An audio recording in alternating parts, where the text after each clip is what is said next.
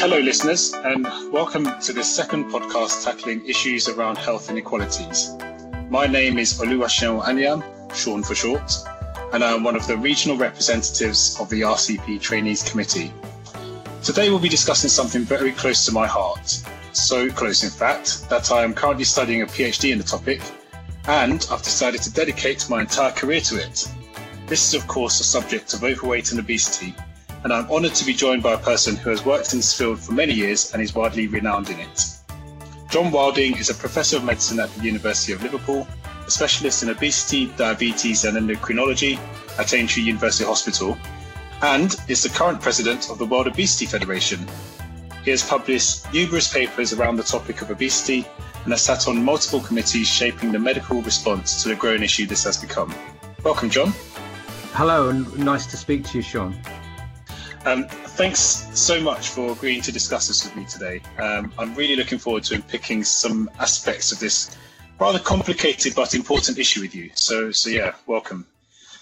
Now, this podcast is actually a rather timely one, as its release will coincide with World Obesity Day, which is on Thursday the 4th of March this year. Mark the date, everybody. But on top of this, obesity has become a rather topical issue in recent times, because despite the recent dominance of COVID-19 above everything else, obesity has still managed to grab the headlines occasionally over the last 12 months for a number of reasons. Firstly, it has now become widely accepted that overweight and obesity are key risk factors for worse outcomes from COVID-19 infection. A Public Health England report back in July stated that people with a BMI above 25 were at greater risk of severe COVID-19 infection, hospitalisation, and even death, with the risk increasing further as BMI increases. Now, this is incredibly concerning, considering that nearly 2/3 of people in this country fall into that category, a figure which is as high as 80% in men aged between 55 to 64. 80%. And this figure is only set to rise further, with some projections suggesting that up to 90% of all UK adults will be overweight by 2050. That's 90% of all UK adults by 2050. Now that's very scary for me particularly, because in 2050, I myself will be within that 55 to 64 age bracket just. Now it's these kinds of statistics that have led to the emergence of terms such as obesity pandemic or obesity crisis, and is forcing governments around the globe to take this issue seriously. You may remember that back in July 2020, the UK government released its Tackling Obesity Strategy.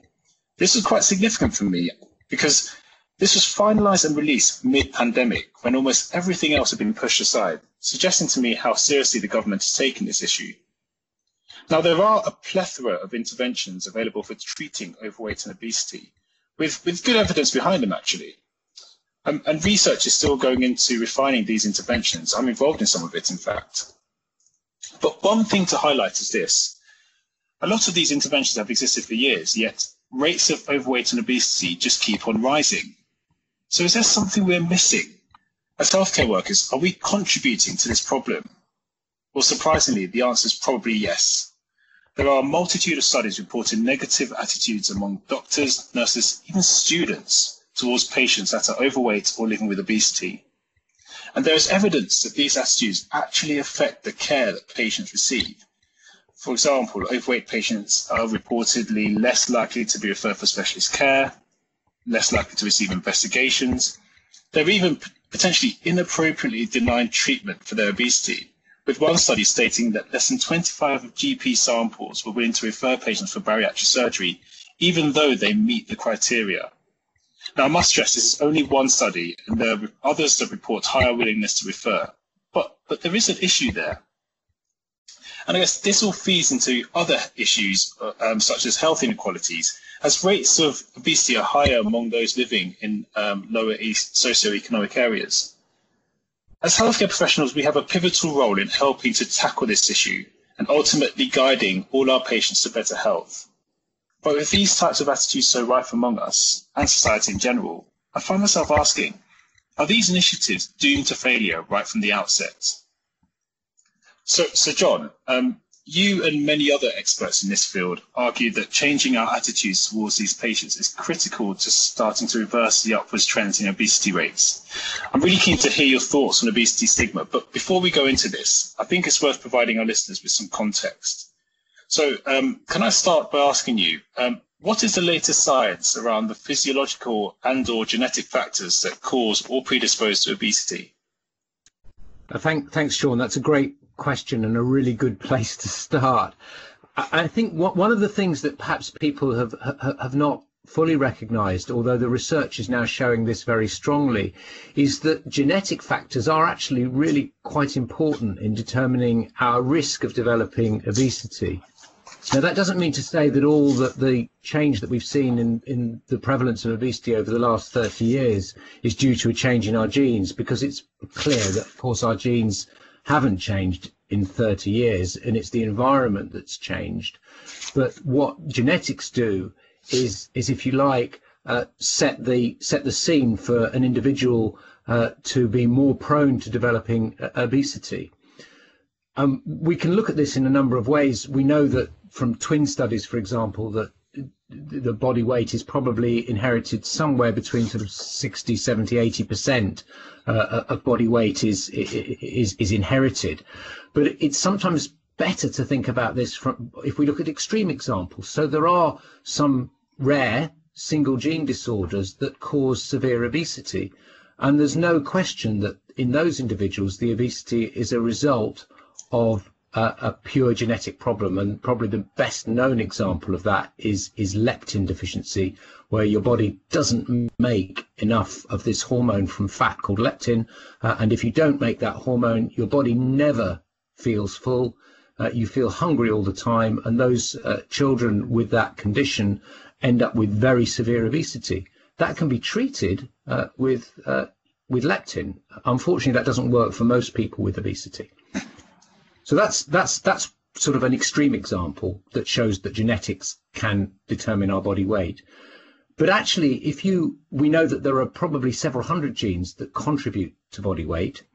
And we know that the more of the genes that tend to lead to a higher body weight you have, the higher your risk of developing obesity in the current environment.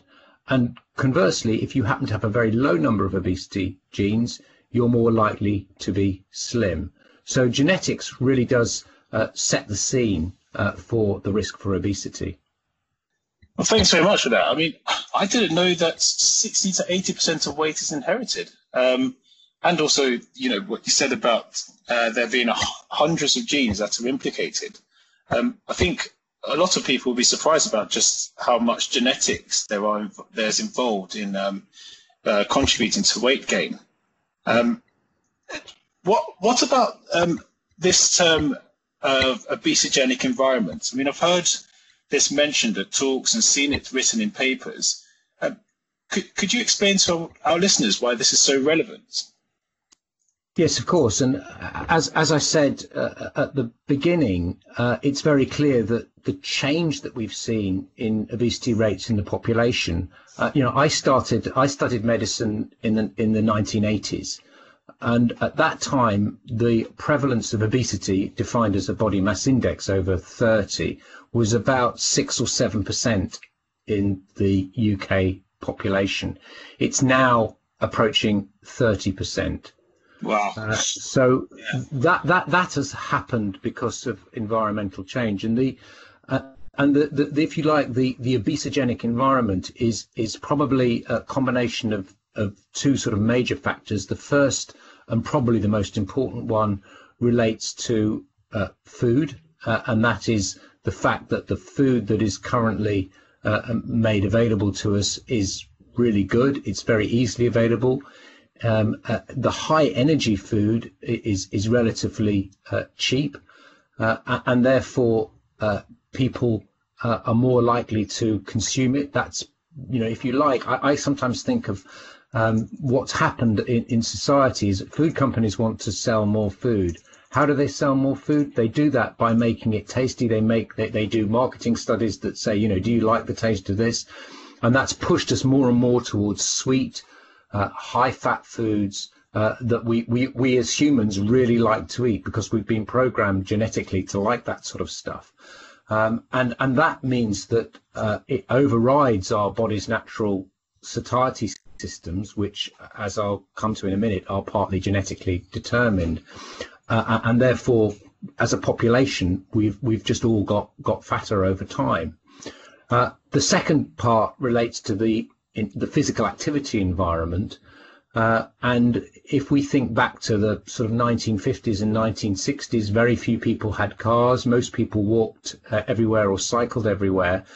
And the prevalence of obesity was much lower. We've become much more dependent upon mechanized transport. Our jobs have become much more sedentary. And all of those things have also contributed to the rise in obesity. If we then start to think a little bit about how that, particularly thinking about the food side of things, how that interacts with the genetics, what we do know is that most of those genes that determine the risk of obesity are perhaps surprisingly expressed in the brain. And the brain's really, really important in regulating our appetite. And so what the high energy foods are able to do is override our body's natural satiety systems, and therefore our brain is just basically fooled into eating more than our body physiologically needs. I mean, I'm really glad you make the point about high energy food, and I think it's incredible what you say, that food is actually designed to override our natural satiety centers in our brain.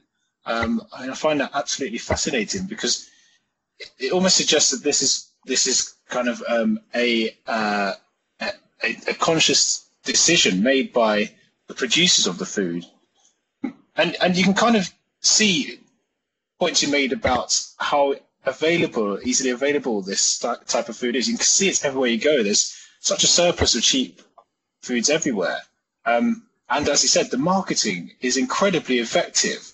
I mean, do you think food companies share some responsibility in the situation we find ourselves in at the moment? I think you're probably right that the food companies do share responsibility. I don't think they did this intentionally. I think they did it because they thought this is a great way of, selling more of our product, and, trying to, as all industry does in a sort of in modern society, is to try and, the companies that want to do best are the ones that sell the more product. So, let's make the stuff that people like to eat. And of course, that's hugely successful for the companies. But the unintended consequence of that has been a rise in obesity. And now we've recognized that.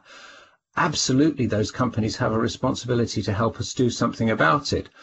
Unfortunately, I think in a market economy, it's probably not going to be possible to do that fully voluntarily. And as we've seen, legislation to start to regulate that, taxes, pushing down sugar content of foods, as an example, is one way of actually starting to solve the problem. I think at the moment we've only touched the surface. I think there's a lot more to do in that area, but at least we have seen some moves in the right direction.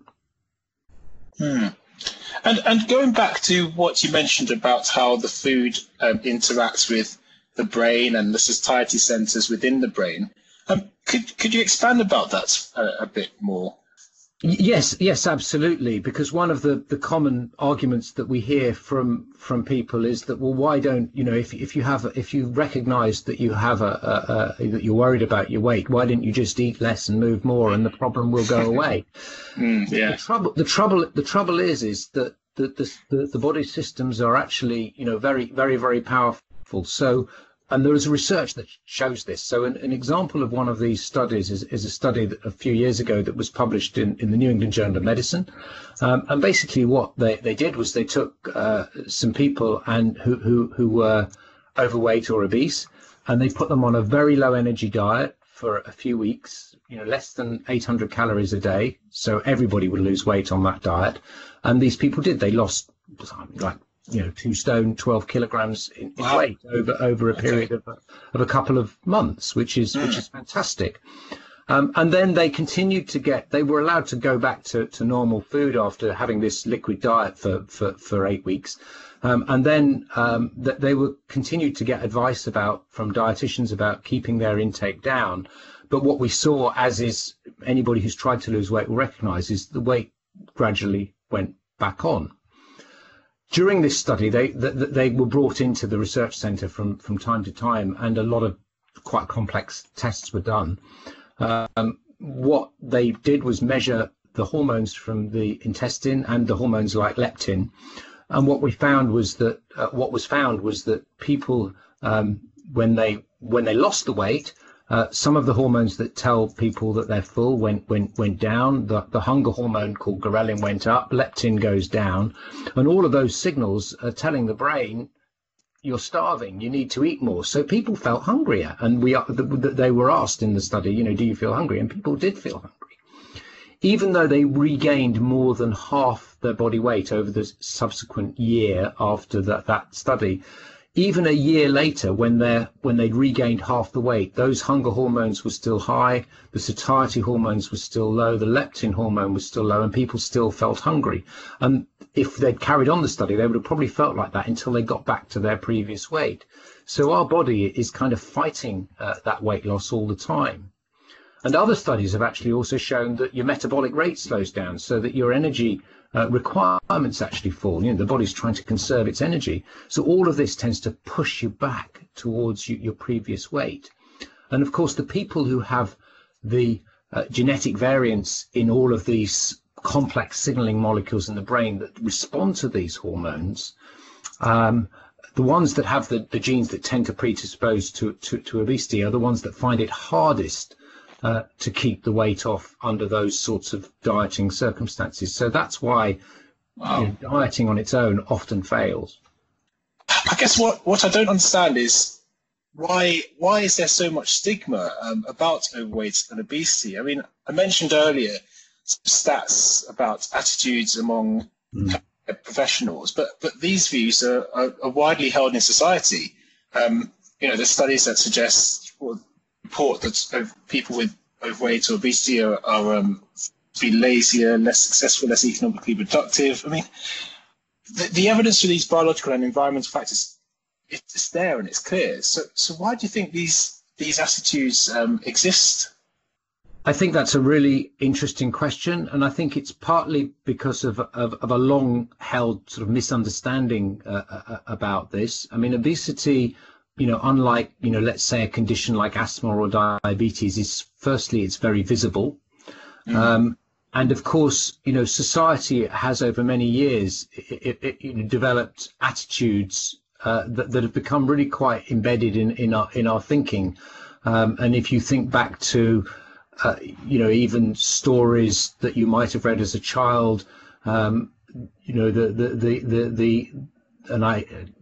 use the sort of pejorative term that I would never use in the real world, would be the sort of fat, lazy child, is very much a something that is kind of been recognized in literature for a very long time. So these things are really kind of embedded in society and in our culture.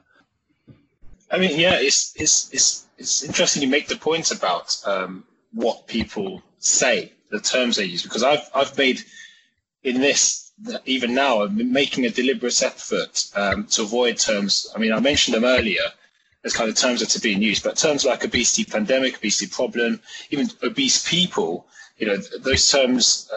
I mean, what do you think about those terms? Do you think they're harmful, and do you think it's important to be aware of using those kind of terms? I think it's really important that we use the same sort of language for people living with obesity as we would for people with any other medical disease or condition, and that we shouldn't be using pejorative terms. Unfortunately, the literature is very full of this, and the media has a part to play as well in the way that it portrays people with obesity. And I think it's going to take quite a long time to change hearts and minds in this direction. But part of that is the scientific explanation that it isn't any different from other diseases in that respect. What are in your experience, what are the effects of these kind of attitudes, be it from the media, from our colleagues, or just generally in society? What are the effects of these attitudes on the treatment of people living with overweight and obesity? I think the difficulty that we have there is that it actually means that people who really do need medical support actually sometimes are reluctant to seek it. We know that from some studies that have been done both with healthcare professionals and in people with obesity, asking them about previous attempts to lose weight, whether they felt comfortable with discussing it with their doctor, for example. And what we find is that people with obesity will often struggle with their weight for many, many years, 5 years, before they're actually summon up the courage to go and talk to somebody about it. And of course, in that time, they may well start to develop complications of obesity, such as diabetes or heart disease. And that, of course, then makes the disease itself more difficult to treat, because it's now complicated obesity rather than obesity without complications. Obviously, this series is mainly based on inequality. How do you think that this subject of obesity stigma leads to inequality in the management of obesity? I mean, could you give any real life examples? Yes, I think inequality affects obesity in many ways. I mean, certainly there is no doubt if you look at obesity prevalence in the UK or in any other country, there is a social class gradient. So people who are in poorer communities are more likely to be living with obesity. And part of that is because of the way the food industry works and the fact that it is more difficult to eat a very healthy diet on a low income. And in fact, it's much easier to get, high calorie, high energy dense foods, which are relatively low in nutritional quality in those communities. And again, also, there's a lot of other societal factors that probably contribute to that. So certainly inequality, starts right from the prevalence of obesity. And then when it comes to treatment, if we think about the UK, there is a very wide amount of variation across the country in the availability of services to treat people, particularly for people with severe obesity. That's not necessarily completely linked to social class, if you like, or inequalities in wealth. In other words, there are services in poorer communities. And for example, in our service in Liverpool, we know that about 70 to 80% of the people attending our services are from the most deprived quintile of our community. So there is no question that those people have access to the services. And when they access the services, they lose as much weight in treatment as people who are wealthier. But what we do know is that they find it harder to engage with the services because it requires quite a lot of time commitment to get all the dietary and psychological and physical activity advice. And so the problem is that people are more likely to drop out of treatment, and that's something that we are trying to address, but I don't have a simple solution to that one. So in a way, the fact that people living with weight or obesity are more likely to live in more economically deprived areas mean they're ending up in a sort of a double whammy situation of interacting factors that actually contributes to greater inequality, I guess, and worse outcomes. Do you agree? Yeah, absolutely. And it becomes a kind of a bit of a spiral of problems. So, of course, we know, as we discussed, as you mentioned earlier, that people with obesity, if you put two people with equal qualifications for a job interview and one of the people is living with obesity, you can be sure that probability-wise, the person with obesity is less likely to get that job than someone who is not obese. So that kind of drives that part is part of the problem. And then, of course, people with obesity then develop complications of their obesity, like diabetes and arthritis, which can limit their ability to do some jobs. And that, of course, has a further downward economic stressor. So all of these things tend to create a bit of a vicious cycle, which is really quite profound. And certainly in the clinics that we run for people with severe obesity, with a body mass index over 40, that is a very common scenario. So John, I guess I find myself asking, what is the solution to all of this? I mean, you've just mentioned that, the fact that someone living with obesity is less likely to be chosen for a job, even though they have equivalent qualifications. We've mentioned a lot of other, biases that exist. I mean, these opinions and attitudes seem to be entrenched within society. So what can we as healthcare professionals do to start to change these attitudes and stop this inequality from happening? Well, I think one of the things we can do is the sort of thing we're doing now, which is discuss this and discuss the science and try and help people understand a little bit more about obesity and the fact that it is not just a failure of personal responsibility. And of course, the media can help us with that. Again, the media, we often see them as villains in the piece, but they can actually support us. And there's more and more journalists that I speak to who are beginning to understand this, and I think that will certainly help. I think from a government perspective, it's really important that the messaging that comes out from government removes that blame. Now, the blame doesn't mean to say that people with obesity don't have responsibility. Much in the same way, I like to use the analogy of people, and you're an endocrinologist like I am, people with type 1 diabetes. It's not their fault they've got their disease. We don't fully understand, but it's a combination of genetics and environment, which means your pancreas doesn't make insulin. You have to take injections every day. But if you don't take your injections every day, you're going to get sick, and that is inevitable. So people with diabetes have to take a certain amount of responsibility to look after themselves. And I think that the same is going to be true always for people with obesity. That doesn't, but it's not. But that's very different from blaming them for their condition. And of course, we as physicians can support them.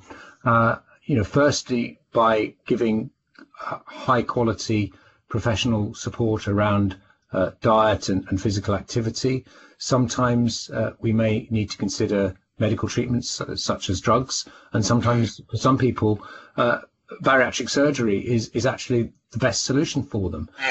And one of the things that we have seen, if you look at the outcomes from trials where people have successfully lost weight, whether that be through dietary support or medicines or bariatric surgery, one of the things we see is that if people are able to lose weight, firstly, they're less likely to get some of the complications of obesity like diabetes, but also their quality of life improves and their health improves generally. And that can make a big difference and actually start to reverse some of that spiral that I talked about earlier.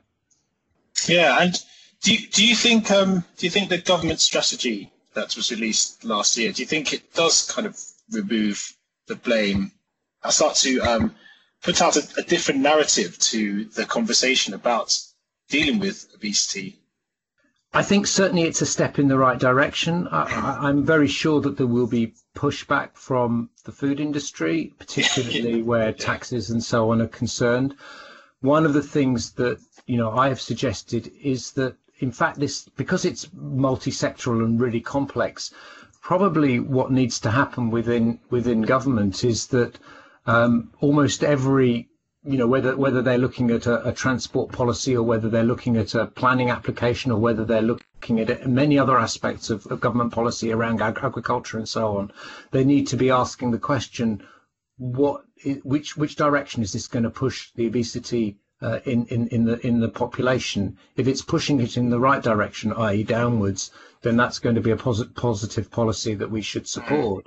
If it's going to push it in the opposite direction, then maybe they should think twice about that policy and think how it could be adapted. But it also almost needs to be asked every time in these broad areas of food and transport and the built environment, which are, you know, a large chunk of government policy and work. If they think about the impact on obesity, will this policy push it in the right direction? I think that would be a really good start. And I think, I mean, you touched upon this earlier, but ultimately it probably comes down to us to a large degree in our position as healthcare professionals, and in particular educating ourselves, understanding the physiology, the environmental factors, the genetic factors behind it, and then educating others, in particular the media, politicians, but just society in general. I mean, I know when I started doing research into treatments for obesity a few years back, and I started learning about obesity as a condition, I became so much more aware of the misconceptions that exist in society, and the harmful effects these can have as well.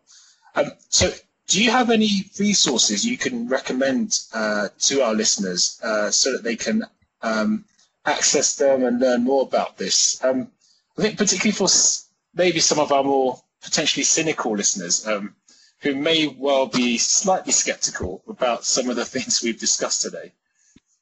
Yes, well, there are a number of organisations that work in the area of obesity. In the UK, we have the Association for the Study of Obesity, which is largely a professional organisation, but it does also have lay members. And that has a wealth of information on their website. World Obesity Federation, which I'm currently the president of, also has a lot of information, particularly about obesity stigma and explaining some of these factors that we've talked about. There are a lot of obviously good quality scientific publications that are there for perhaps more for the medical audience around obesity. You know, good papers published in some excellent journals that describe this physiology in much more detail than we can talk about on a podcast. Yes. And I would certainly recommend for interested people to look up that sort of literature. And there are also now an increasing number of patient groups, so people living with obesity, working together to try and help change this narrative. And there is an organisation called Obesity UK, and there are European associations for the study of obesity, and there is a European patient group as well, which are highly active and can be a great resource, and particularly if there's people living with obesity who are looking for support. Some of these patient groups can be very helpful. Well, thanks for those suggestions. I think that's been a really nice overview of really quite an important topic. So, yeah, John, thank you so much for joining me and creating this podcast. I'm sure you're very busy at the moment, especially with World Obesity Day coming up. So I'm particularly honoured that you've made time specifically to come and do this with me. Thanks very much, Sean. It's been great to talk to you and actually to be able to hopefully get some of these really important messages across to physicians and I hope to the wider community. And thanks to everybody for listening to us. And yeah, I agree with that. Thank you very much to all of our listeners for taking time out of your schedules as well to explore this important topic. Please look out for more podcasts on health inequalities. Please do try to challenge your own preconceptions whenever seeing people living with overweight and obesity. If you want to know more, the links to the resources that John has suggested will be available to you for you to have a look at in your spare time. Enjoy the rest of your day. Bye.